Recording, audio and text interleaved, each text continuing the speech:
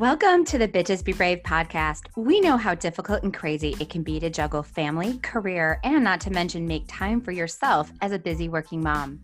So it's time to get inspired and gain the tools to create a life you love. We are your hosts, Bev Steele and Heather Hobbs. Join us as together we motivate, inspire, and gain tools to thrive in all areas of life. Let's go.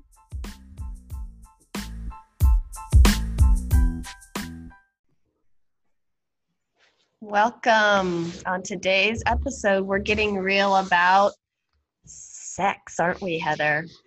It is one of those episodes where I think it's very revealing. It's also, sometimes uncomfortable to talk about, but that's the whole point, and that is what we address today. I know. Going into the interview, we felt, I think, all of the feelings and thoughts that anyone would, taking that step to talk to a sex therapist, but you didn't hold back, really, Heather.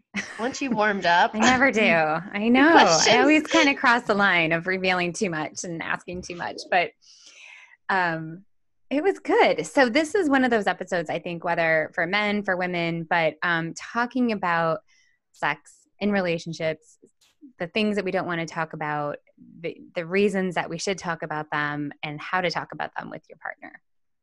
Yeah, and when we talk about balance or no balance, it is a really important part of life, your relationship, and once you start talking about it, as we did, it becomes easier, and I just think that it's such an important thing that we can't let that fall off our list of things to focus on. Well, we always talk about putting yourself first, right? And taking care of yourself first. And I think that, making time for sex in your life is a good part of also reducing stress and feeling more balanced. So it is one of those, I think, essential pieces that we need to talk about. So, I agree. Here we go. Welcome. We are here today with Dr. Lauren Crigler, who is a doctor of physical therapy who specializes in women's sexual health. She also coaches women and couples worldwide who are having issues with sex, like pain, low desire, and decreased pleasure. She's all about getting the partner involved too and helping women enjoy all of date night. We are so excited to have you here today, Lauren. Welcome. Thanks so much for having me. I'm really excited to be here. Awesome. So I would love to hear your story and how you became a sex therapist. Well, so I went to college majoring in nutrition at the University of Florida because I've always been, since a kid, I was really fascinated with what we can do easily in our lives that would change our bodies and how we feel. So nutrition seemed, natural for me. And then beyond that, I went to get a doctorate in physical therapy because, again, it's what can we do to make our bodies feel better, And I got some exposure to this whole pelvis area, and it was something that nobody talks about. I grew up in a family that does not talk about sex or the pelvis at all. We just pretend that area doesn't really exist. Mm-hmm. And when somebody started talking about, well, there's incontinence and IBS and constipation and pelvic pain and pain with sex, I was like, oh, that's really interesting. And this is something that I could specialize in. Okay, so I started talking to women about it. And I was overwhelmed by how many women, almost everyone, said that those things touched their lives in some way. And so I kind of saw this need where nobody was doing it. And I was like, well, this is actually really interesting to me. And, you start from there and it becomes easier and easier to talk about. I think you're right. I mean, it's definitely one of those things. I think even girlfriends don't want to talk about things that go on down there. It's one of those kind of very private areas that I think we've been kind of taught and raised that it's just not the appropriate thing to talk about. So what are you finding that is there like one main area that women mainly struggle with and come to you about? Well, so I have built my practice mostly around sexual issues. So most women who are coming to me are coming either with pain with sex or low desire issues. And so at some point in most women's lives, they're struggling with that, whether it's first time sex. So I do see some couples have come in and, they are unable to have sex completely because of pain. I see people who didn't have a problem, but then had kids, and through the process of childbirth, things changed, and now they're having pain or low desire. And then again, another major milestone is menopause, and things change. Nobody likes to talk about it, but it's not just hot flashes. It's vaginal dryness and decreased desire. And there's things that we can do that are natural. That you could take hormones, and that's great too. But there's things that you can do in your life to kind of boost your desire too.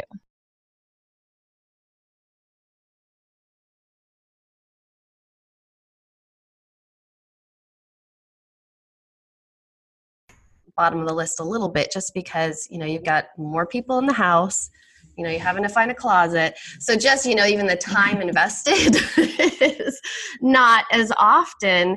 And so for a woman to finally say, gosh, I really need to do something about that, at what point are they reaching out to you?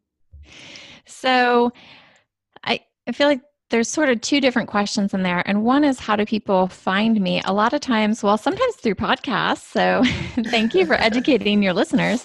But also a lot of people find me through their OBGYNs or their internal medicine physicians. So I do a lot of outreach to physicians to ask about a woman's sex life, because a lot of physicians don't ask, and they're surprised to know that most patients aren't offended at all. They actually feel really special that you took the time to ask them, hey, how's your sex life going?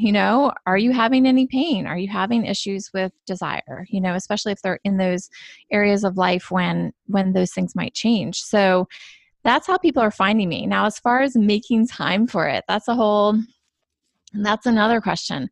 So for some women, I do have a brick and mortar clinic. So some people come in and see me that way, but a lot of people see me as an online coach. So I'm able to see them. I see a couple of clients at 7:30 in the morning, and I see some people at night, and I see some people on their lunch break. So they're realizing, that this is important enough that they want to make some changes.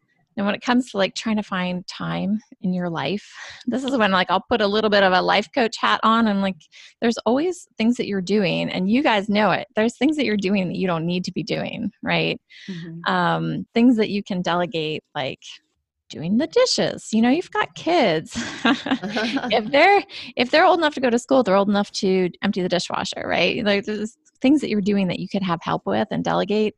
There's things that you could be doing. You could automate more. So that's why I'm we will find time to do this, whether it's, putting things on your click list or on an Amazon repeat order kind of thing. And then there's tons of things that we should just stop doing, right? So if you have time to binge, Netflix, I watched the whole series of this, but you don't have time to prioritize your love life, a few years down the road, whatever you're focusing on now is going to be the biggest part of your life.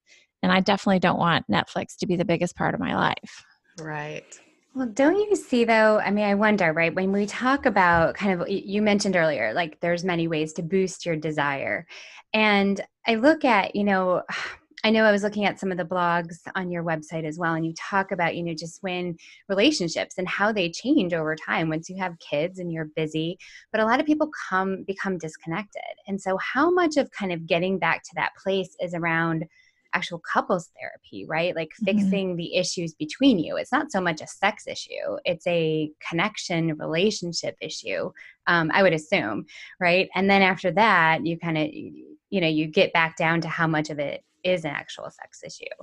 So how do you kind of dig into that? I'm so glad you said that, because half of what I do is talking about communication. Half of what I do isn't talking about sex at all. It's about, getting on the same page in other ways. How are you feeling appreciated at home? That's huge. That's huge for a lot of women, right? So if you don't feel appreciated, you're really not going to feel like having sex, right? So it's amazing the little changes that people can make that make a huge difference in their life, and their partners just, they don't know. They don't realize it, and sometimes you've said it, but they kind of need a third party to come in Yeah. and look at the whole picture and actually create a plan of how this is going to happen to actually make changes, So when you get to that point when you feel like you're blue in the face, like I've said that to him, but sometimes it's okay, but you're looking at your side of it. You need somebody to look at the whole picture. Yeah, that makes so much sense. We actually had a conversation yesterday on an interview about validation and how difficult that is sometimes. By the time that you really get to a point that you don't feel appreciated, you're blowing up.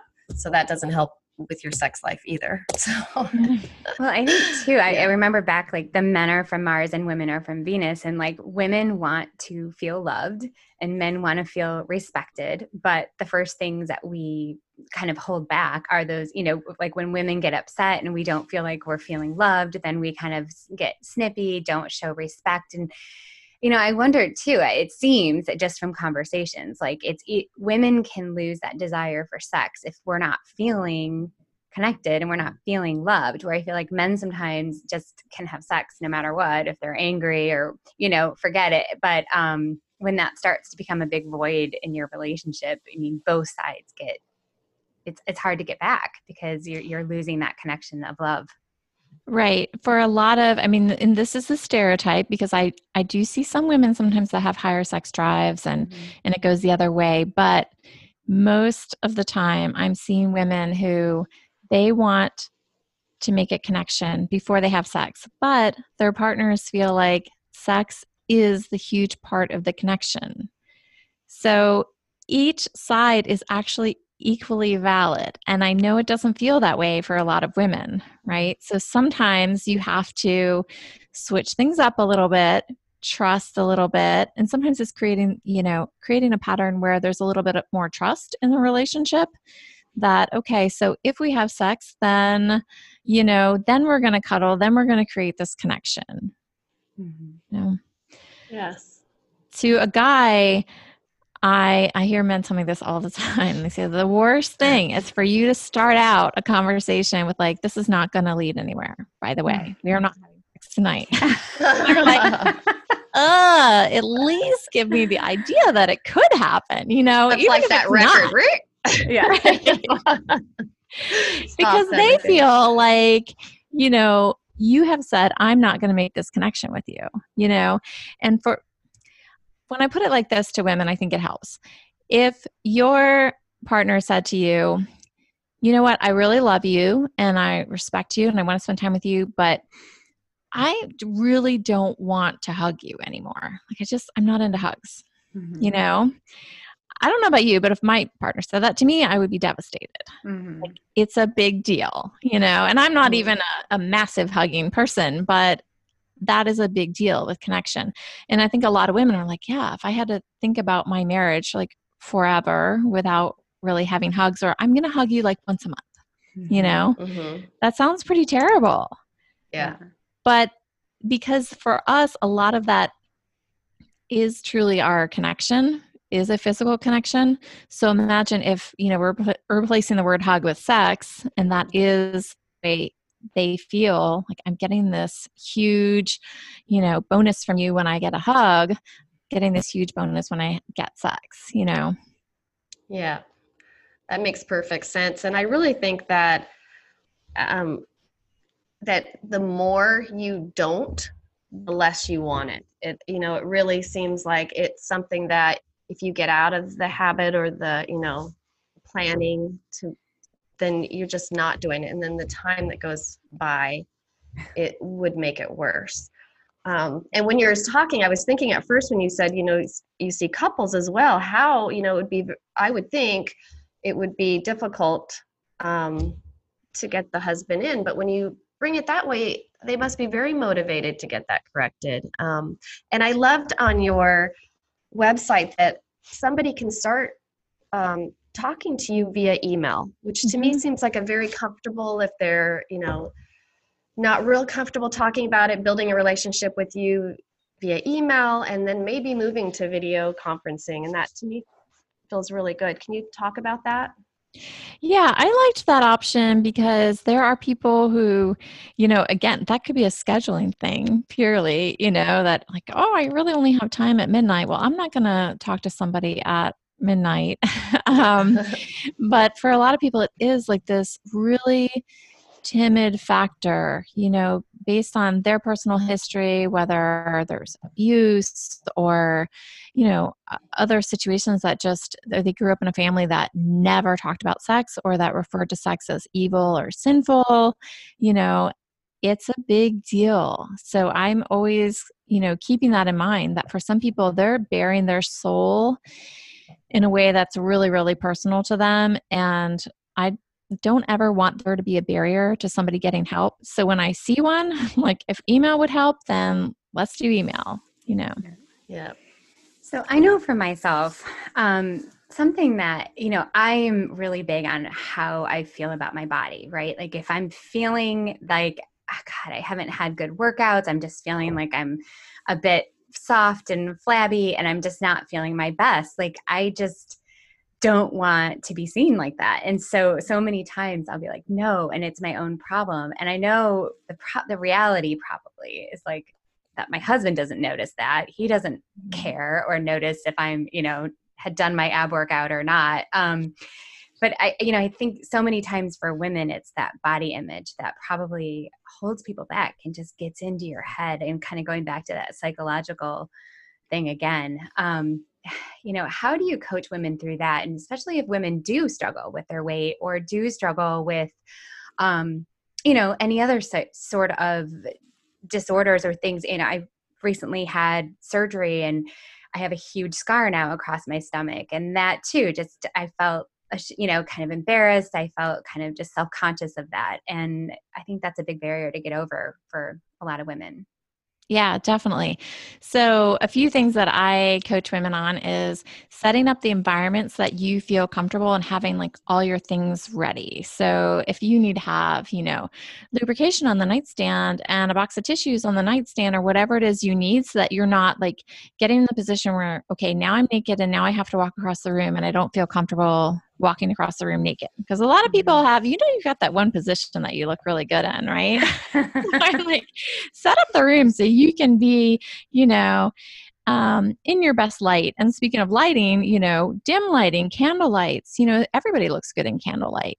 Mm-hmm. And the other reason I love having couples in is because when you say what you just said, and, I'm looking at you on video screen right now and I'm thinking, God, she's beautiful, right? Mm-hmm. And I'm sure your husband feels the same way. But so just knowing a little bit that, this is you and he thinks you look gorgeous and he does not know that you didn't do your ab workout, right? Yeah. And then changing clothing a little bit. Like they make camisoles that go down to, the panties or the waist for a reason because a lot of women don't like that middle section of their bodies, Mm-hmm. and the other thing is, you can have sex with a lot of clothes on, right? Like people forget that, but it's not like you have to be naked to have sex. Yeah. And that might be the way that your partner prefers it, but at the same time, a little bit of something's better than, not getting anything at all. I've never had a guy say, you know what, if my wife doesn't get completely naked, I don't even want to have sex. Like Right. that's not a thing, Yeah. that's only in our head. I mean, I'm, in the Atlanta area right now. It snowed last week and we, it's really cold in the house. And so things change, sex Yeah. when in the summertime and sex in the wintertime might look different based on, the amount of clothing you're willing to remove. And if that's a self-conscious thing, that's an easy switch. So talking about lingerie, how important is the environment for the man? As we get into we're wearing our husband's boxers and a t-shirt to bed, but should women be taking the time to wear the cute lingerie? You hear men are very, very visual. What are your thoughts on that? So I think it depends on the woman and the man. I think, it depends on the couple that you're talking to. I think for most men, you're right. They're more visual. They're going to prefer lights on or some kind of lighting, where women might prefer something to be darker. That's why, I think the candlelight's a good compromise.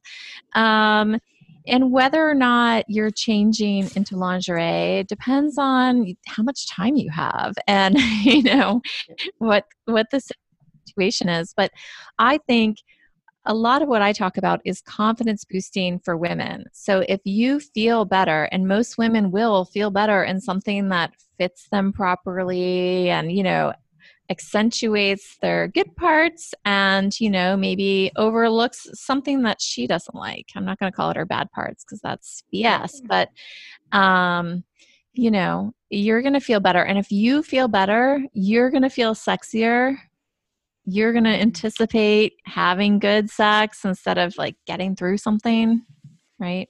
Yeah, it sounds like a shopping opportunity to me. And it doesn't have to be, there's $200 items and there's $20 items, and, you can look awesome. You can rock out a Walmart, Yeah. Something. It doesn't have to be like this huge investment. But yeah, it's worth it to look a little better that makes you feel more confident, for sure. Mm-hmm. So I feel like I have to ask a question. Is there an ideal number of times that couples should be having sex to be considered a healthy number in a relationship? And I guess on the converse of that is there a number that deems you've got trouble, like after you reach a certain part, a certain time?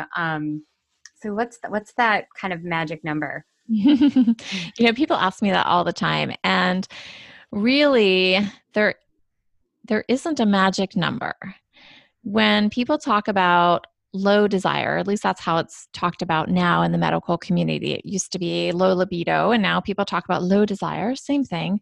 To me, low desire isn't really a problem. So if low desire to you means, once a week or once a month or whatever that is, that's fine. The problem is desire discrepancy. The problem is the difference, right? Yeah. Too. So if you're a once a weeker and your husband's a once a weeker, then there's no problem, right? If he's like, oh, I really am more like a 4 or 5 times a weeker, and you're an every other weeker, then we've got a problem. So then we start the conversation of like, what's reasonable and how do we fit that in? And how do we, logistically with scheduling, how do we fit that in? And also, how do you create like the desire to want to do that more often? So it's really the difference between the two. I think it only becomes a problem. I mean, when we're talking about the extremes, if we're like talking about once a month or less, some literature describes that as a sexless marriage. Mm-hmm. At once a month or less. I don't know that I would use the word, I don't know that I would talk about it that way. And then there's definitely some issues with people who are wanting to have sex multiple times a day. I mean, that's, unless you're on a vacation, it's a little hard to fit that in. So, yeah. Yeah, I'm sure you help with that conversation. I was like, not until the kids are in college, for sure.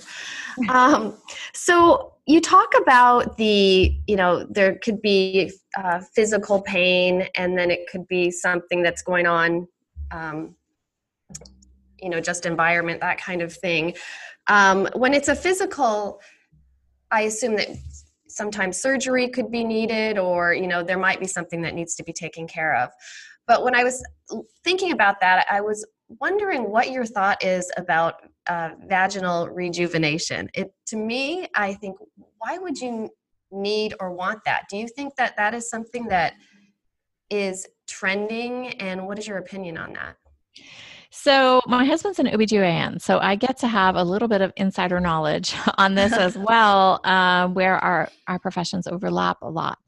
And so vaginal rejuvenation can mean different things to different people. At first, when I first heard it, I was pretty turned off by it, to be honest. I thought, shouldn't a man just like your vagina the way it is? But the women that come into their practice about it actually they want it because things have changed. And also, as my practice went on and on over the years, I saw what I realized, oh yeah, if it was this different, then I would probably want to change as well. So some people have like a labia that's been like torn. And so it's split in two different ways, or it's very, very large, and maybe even walking, she feels her labia rubbing. So a little bit of surgery to correct some of the outer parts makes a lot of sense to me if it's something that you're self-conscious about or really feel is physically uncomfortable. And then now there's also the O shot. Have you heard about that? No, what's that? No. So you've heard of it, Bev? I feel like I have heard that term, but I'm not sure. Yeah. So for some people, that's what they're talking about when they say vaginal rejuvenation. So I just want to make sure I mention that as well, that that is a shot that is basically your plasma that they'll spin out and get platelet-rich plasma and inject it back into you in the vagina or the clitoral area. And that is your own cells helping to rejuvenate those tissues and build healthier tissues. And so there is some evidence that that improves orgasm, which is why it's called the O shot. There is also some evidence that it's improving urinary incontinence as well. So, you know, it's not the first thing I would sign up for, honestly. I'm a very not a needles person, you know, mostly because I do not like pain in any way. But for some women, they are reporting that they're having benefits. So it just depends on how important that is to you, how, you know, risk versus benefits. The risk there is very low, but other than the discomfort of the actual office visit. And so, you know, if you've tried other things, that might be just one thing in the list of options. Yeah, so it could work as a placebo effect even after you get the shot. You're like, okay, let's go. Oh my gosh, I'm sorry, but a shot in the clitoris is like, yeah, I don't think I could do that. Right. Well, a lot of it's like in that area, not right into the clitoris, because that's, yeah. Oh my gosh. So I know on your website, you have a whole section of products, right? And you have, and you talk about pelvic floor wands, dilators, you know, different things. We've all heard about vibrators, but how do you see those in a healthy sexual relationship? Like, are there certain things that you think, you know, are like when you talk about a pelvic floor wand or a dilator, like how and where do you see the use for those things? So a pelvic floor wand and dilator, those are both therapeutic tools. So those are things that I would not recommend that you use during sex or during any kind of sexual encounter. That's more for people who are experiencing pain for one reason or another, and they are trying to adapt their vagina. So like a dilator, for example, like most people haven't looked at at my website, so they don't realize that it's different sizes of something that basically looks like a candlestick, right? And if you're having pain, then you might adapt to the one that is like the size of your pinky and then slowly work your way up. And, you know, there's a lot of different techniques that you would use with them. And that's something that, you know, I really am recommending to people that I'm coaching them through how to do that. And that can be anything from just they've always had pain, or they've had pain after childbirth, or even that they're going through cancer and radiation to the area, and that they need to sort of maintain the size and shape of their vagina. I know that's something that most people don't think about, but that's one of those things. And then the wand is actually used so that you can go up into the vagina, and I'm showing you this on video, right? But it's helpful. I'm like trying to describe this for your podcast listeners. So you're going to go up into the vagina, and then because it's curved, you would turn it, and then it would hook down onto the vagina. And so that would allow you to rub into those muscles, much like you would give yourself a back massage with a hook-shaped wand. Well, you can give yourself a pelvic floor massage. And that's really helpful for people who have trigger points and pain within the pelvic floor. So those aren't really, you know, your sex toys and things like that, like vibrators and other things that you would incorporate with sex. So before we get back into the vibrator discussion, I wanted to know maybe about then Kegels. We all talk about Kegels and trying to exercise your muscles down there. So where does that fit into importance? So Kegels are one of those things that can be good and can be bad. If anybody's experiencing any pain, then Kegels are not your friend. They are not something that you want to be doing.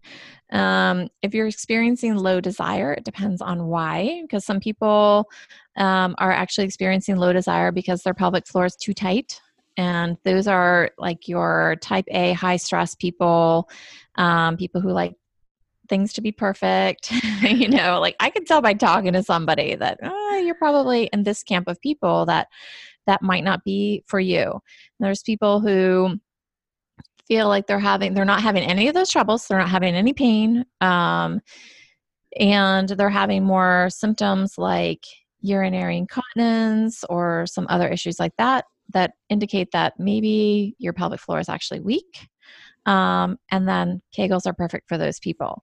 Now, there's also the issue of, are you doing them correctly? And that's something that, when I say I get intimate with couples, I mean, I'm describing how you're going to know if you're doing them correctly based on him positioning his hands in certain places and, figuring out whether that muscle popped out into his hand or not, So yeah, we go there, but it's all fun. For the right people, it is awesome. And it is a good way to keep your muscles strong. There's also a sensation of like lifting the entire pelvic floor. Like if you're trying to bring your vagina up off your chair right now, you can try this with me if you want. I'm doing it. I was too. And versus like a sensation of contracting your more superficial muscles. So sometimes for women, I'll say like, this is like if you were trying to bring your labia together. Right. And so you're getting these, like, when I say superficial, I mean like on the outside of your body. Right? As opposed to like deep inside your body. And so those muscles are right around the clitoris, and those muscles can really help with clitoral orgasms. So when you're talking about the couple doing these exercises, is this something that you do with them, or is this a exercise that you give them to do on their own and come back? Right. That is more of something that they're going to do on their own. Okay. If I have somebody in the actual clinic with me, then I can show them and he can, put his hands where my hands were to try to appreciate that muscle contraction and see whether or not it happened. And we keep it really like, and he's got gloves on and we're keeping it very clinical. So there's nothing kinky going on here. Yeah. But then we'll talk about, hey, this is how you're going to do it at home though. And then it can move from, this could start out more like a therapeutic session and turn into something more. Mm-hmm. Or we may, depending on the couple, set a boundary of when this is a therapeutic session, it is nothing more. Right. That may be important too, depending on the situation. That way she doesn't have to say, nothing's going to happen. Right. Yeah. Right. Yeah. Right. I just watched that Goop episode the other day where, I don't know if you saw that the Goop show. It's Gwyneth Paltrow's Netflix series, but yeah, they had a whole episode on this sex doctor. But it was very, like, she was like right there while they were practicing things. And it was, I'm like, that's a little too close for comfort, I think, if you were seeing a sex therapist. Yeah. And I'll see people with back pain or hip pain and other issues. And I'll talk very specifically about position. And if they're in the clinic, I might even get her in that position. But, he's keeping all his clothes on. Yeah. Oh my gosh. So I guess the last thing, because I know we were talking about kind of mentioned vibrators and toys and things like that. So how do you see that fitting in? And is that just obviously a private discussion between people? And, I guess sometimes too, you have people who want to keep things literally private to themselves and not share it with partners. And is that healthy to have? I think it's a great idea to involve other things in your bedroom. The statistics for women that can have sex through vaginal intercourse alone, the most commonly reported number I see is 20%. And so when you consider that, it's like, well, then something else has to happen, right? You either need to be incorporating oral sex or, something before and after, or you can be incorporating toys during the process so that, everybody can be enjoying every moment of it. Um, Women are great at multitasking, so there is no problem with adding a little bit more in there. We have tons of nerve endings in that area, and depending on the person, you might have more nerve endings around your clitoris. You might have more nerve endings around your anus, like whatever it is that it takes to really enjoy sex. I just can't imagine why you wouldn't want it to be as pleasurable as possible. And when we talk about women not desiring it, part of it is because women aren't consistently having orgasms. There was a study that said a third of women aren't having orgasms at all, in any type of orgasm. A third of sexually active women. Does that make sense? So they're having sex, but 33% are not having an orgasm. I'm like, well, if I didn't have an orgasm, I can't imagine really wanting to come back for this again, like, how we train any other animal, like you get a reward, right? So yeah. you want me to keep coming back, Yeah. I need a reward, don't you? Yeah, exactly. Well, and I think, I think the thought is the vibrator is something that you use when you don't have a partner or by yourself. So introducing that into your relationship, there's got to be a feeling of, is he going to be okay with it? Or, then how do we use it? So that would be a great thing to be coached with, Mm-hmm. So how would you recommend a couple bring that into their relationship? Into the bedroom. Mm-hmm, yeah. So vibrators, a lot of vibrators are meant to be used externally. So you could then be having sex with a penis, right, into the vagina and still have a clitoris, externally that could be stimulated at the same time. That does not work super well with, man on top of woman position that most people are used to talking about or thinking about, but there's all kinds of other positions that would work with. And then some of them are meant to be used internally. And then you get more into okay, obviously that can't be used at the same time as having a penis in there. So then you're having to think, okay, is this a before or after? I have couples go through a sexual menu with things that they are interested in. And I have all these different rows of different, things to try. And I leave some blank purposely so that they can, write something down. And I have each partner fill it out separately. And there's 3 different columns. One is, this would make me feel loved. One is, this would make me feel excited. And one is, this would likely lead to orgasm. And I think all 3 of those are really, really valid. So again, that would give you the opportunity to check off hand holding. It's at the top. That might make me feel loved. It might make me feel excited. Probably not going to make me lead to orgasm. Maybe it does for you. You definitely don't need me then, right? But then there's a lot of other things that they might be part of the excitement process. Like, you are really getting my interest right now, but they're not going to lead to orgasm, but that's still valid, right? So there are a lot of toys that you could use that would just increase sensation, increase excitement. And it might be, and sometimes like that alone is never going to get you there. But when you're so close and you're like, I just need a little bit more of something, right? Yeah. That's when I'm like, ooh, these little toys can change things up for you. Yeah. Well, I think it's interesting because it's kind of like, you've probably read about, I know we've talked about it on our podcast about the love languages. And I've brought up before about how my husband and I had gone through and done the assessment and how we are literally opposite of one another. Like, his number 1 is touch, and like that's kind of my bottom one. And so I can almost see in the bedroom as well, like if you've been married for a really long time and you maybe just like you get in the routine of doing things and you think, okay, this is what my partner likes, he thinks this is what I like.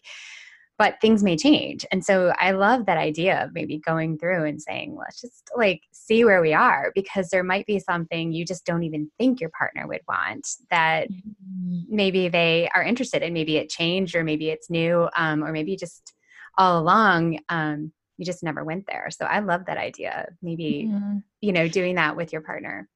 And it helps for, any like bashfulness, like, you're like, oh, she brought that up. There are a lot of things. One of the main reasons it helps to have a third party talk about it is then y'all can talk about how crazy I am. Like, I can't believe she said that, Yeah. and that's fine. That's part of starting the conversation, And who you both were sexually when you met, you change, you evolve, and, you may be more confident and more willing to try something new, where when you met your husband, you weren't, and he doesn't know. So he doesn't know that, wow, that you've gotten a little more daring. So I love that. Yeah. Yeah. And the longer you are together, the trust factor changes throughout the relationship, depending on what's going on in the relationship as well. But when the trust factor is really high, you're willing to try things that, when you were dating or newly married, you probably weren't. Mm-hmm. Oh my gosh. Well, this has been so fun, Lauren. I know there's just so many questions and so many more areas that we could go. And so can you tell our listeners where they can find you and how they can, find your website and learn more about you? Yeah. So my website is drlaurencrigler.com. So that's DRLAURENCRIGLER. .com. And then I am conveniently at Dr. Lauren Crigler on just about anything, Facebook, Instagram, and so on. And also, if you find me at Dr. Lauren Crigler on Facebook, check out the Facebook group, because we're in there. And that's just a great place. It's for women only. And it's a great place to ask questions and, get some ideas. I try to ask a lot of questions that just get people kind of thinking, I feel like sex is a little bit like food. The more you talk about it, the more you want it.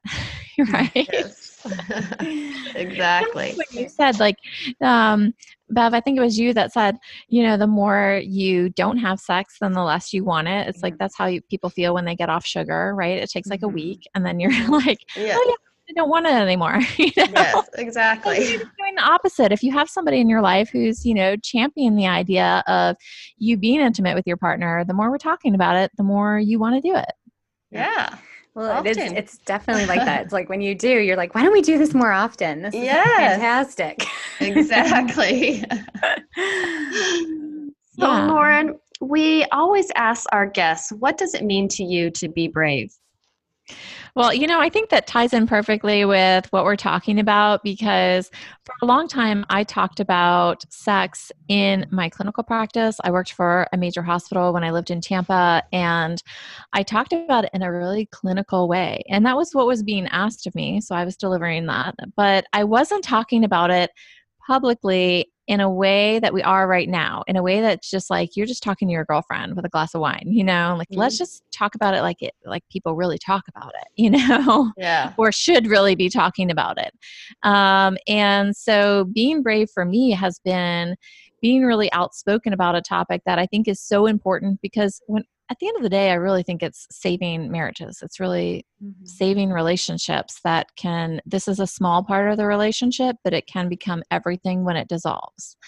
And so talking about it, even though it feels uncomfortable, maybe to your listener, whoever you're talking to, knowing that your mom and God forbid your mother-in-law might even be listening, and talking about it anyway, Well, Lauren, thank you so much. Thank you for making, because even this conversation in this podcast today, we had started off saying, I'm a little nervous about, sharing and talking about these things, but I think it's such a thing that we need to, and I love that we could put it out there for our listeners. So thank you so much. Thanks so much. Thank you so much for the invitation.